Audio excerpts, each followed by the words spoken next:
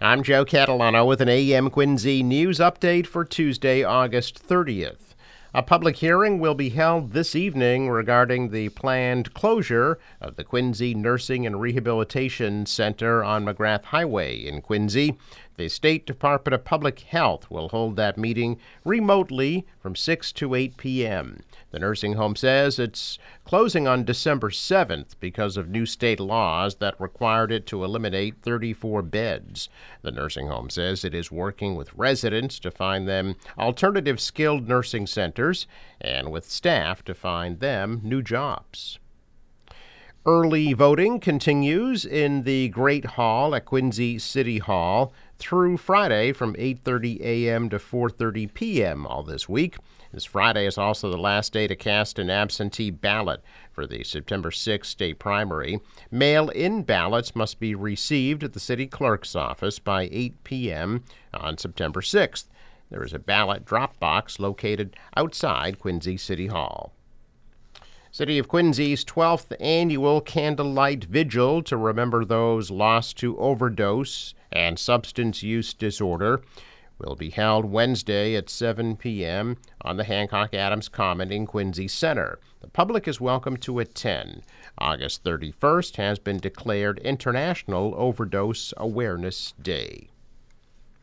Bridgewater police are sharing video of a man who's suspected of stealing 2 boxes of prescription formula from a resident in that town. Alyssa Augusto said that she has the rare metabolic disorder PKU, which severely limits how much protein she can eat. PKU medical food makes up the bulk of Augusto's daily nutrition. And early Sunday morning, her home surveillance camera caught a man swiping a month's supply of formula off her front porch. Augusto said the food is extremely important to her, especially since she is breastfeeding her 6-week-old daughter. The video, which was shared by Bridgewater police, shows the suspect placing what appears to be a decoy package on the porch before running off with the actual delivery. Augusto said that the man did leave an empty Amazon box behind on her porch. She said the box the man left had an address label on it. She then contacted the man, whose name was on the address label, who lives about a mile away. That man said he believes that package was stolen from his porch. According to police, packages were taken from other homes in the area of Vernon Street and Ogles Way early Sunday morning in Bridgewater. Boston Mayor Michelle Wu is asking for federal help after the MBTA announced service cuts due to staffing shortages. Last week, the T said it didn't have enough bus drivers and would need to cut more than 40 bus routes in the city. The agency also announced it would extend reduced service on the subway into the fall. Wu asking Transportation Secretary Pete Buttigieg for help staffing both the rail and bus networks. Now, before the competition can even heat up on the football field, school athletic directors all over are working together, scrambling to suit up their players. There is apparently a football helmet shortage. The saving grace is players who own their own helmets, which can cost hundreds of dollars, and even replacement parts on those are hard to come by. Until those shipments show up, some towns will have athletes working out on the sidelines. Equipment maker Riddell said its orders for helmets and shoulder pads will be fulfilled by the end of next month. 20,000 flags were planted on Boston Common yesterday to remember those who lost their lives to the opioid epidemic. The flags creating a sea of purple, honoring the lives lost over the past decade while serving as a beacon of hope for those still struggling. Governor Baker attended yesterday's event. His administration issued a proclamation declaring August 31st an Overdose Awareness Day in Massachusetts. Through Thursday, visitors can come to the Common from 10 a.m. to 3 p.m., where resource tables will be available with information about treatment in the state.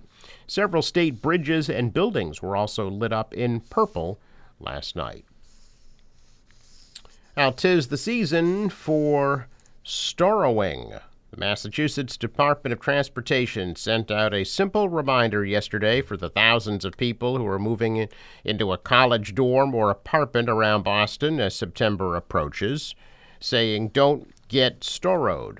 Those driving a U-Haul or any other kind of moving truck should avoid Storrow Drive, Soldiers Field Road, and Memorial Drive, where some overpasses are only 9 feet high.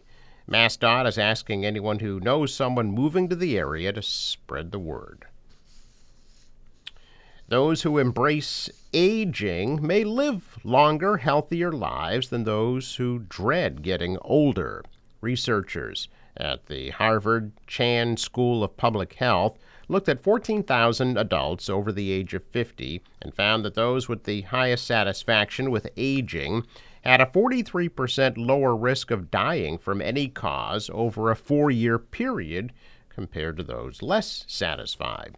They also had a lower risk of diabetes, stroke, cancer, and heart disease, had better cognitive function, were more likely to engage in physical activity, and less likely to have trouble sleeping, were less lonely and depressed, and were more optimistic with a greater sense of purpose. The researchers suggest people reject negative stereotypes as they age, stay socially active, and try new activities or teach new skills to others. A new study finds getting paid sick leave could also be linked to a longer life. Researchers at Syracuse University found that laws requiring employers to provide paid sick leave help to reduce death from suicide and homicide among working-age men and homicide and alcohol-related deaths among women. The U.S. is one of only a few developed countries with no national paid sick leave policy. Movie attendance has not bounced back after the pandemic, leaving Hollywood struggling to lure audiences back into theaters. So this coming Saturday, theaters around the country are offering tickets for just $3, part of the new National Cinema Day. Major chains like AMC and Regal are among those participating.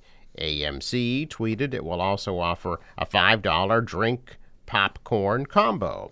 You can find participating theaters on the National Cinema Day website. Last week, it was reported that Regal's parent company, Cineworld, was exploring options for bankruptcy after low admissions, and revenues at the U.S. box office are still nearly 30% lower than before the pandemic. A check of business news this morning. Stocks were down yesterday. The Dow lost 184 points. The Nasdaq dropped 124, and the S&P fell 27. Asian stocks were mixed, and after Wall Street fell following last week's Federal Reserve pledge to fight inflation by keeping interest rates elevated. The dollar is down. The euro rose. Oil at $96 a barrel. Sports, Twins beat the Red Sox 4-2. They're back at it in Minnesota tonight at 7:40. The National Weather Service forecast today: hazy, hot, and humid. The high of 90 degrees. For tonight, muggy with late night showers, a low of 69. Scattered showers tomorrow morning and then clearing, high of 86. Thursday, partly cloudy, high of 82. Friday, sunny, 78. For the boater, waves about a foot, winds out of the south, gust to 20 knots, and a high tide at 2:15 this afternoon. Sunrise at 6:07, set at 7:21. I'm Joe Catalano with an AM Quincy News Update for Tuesday, August 30th.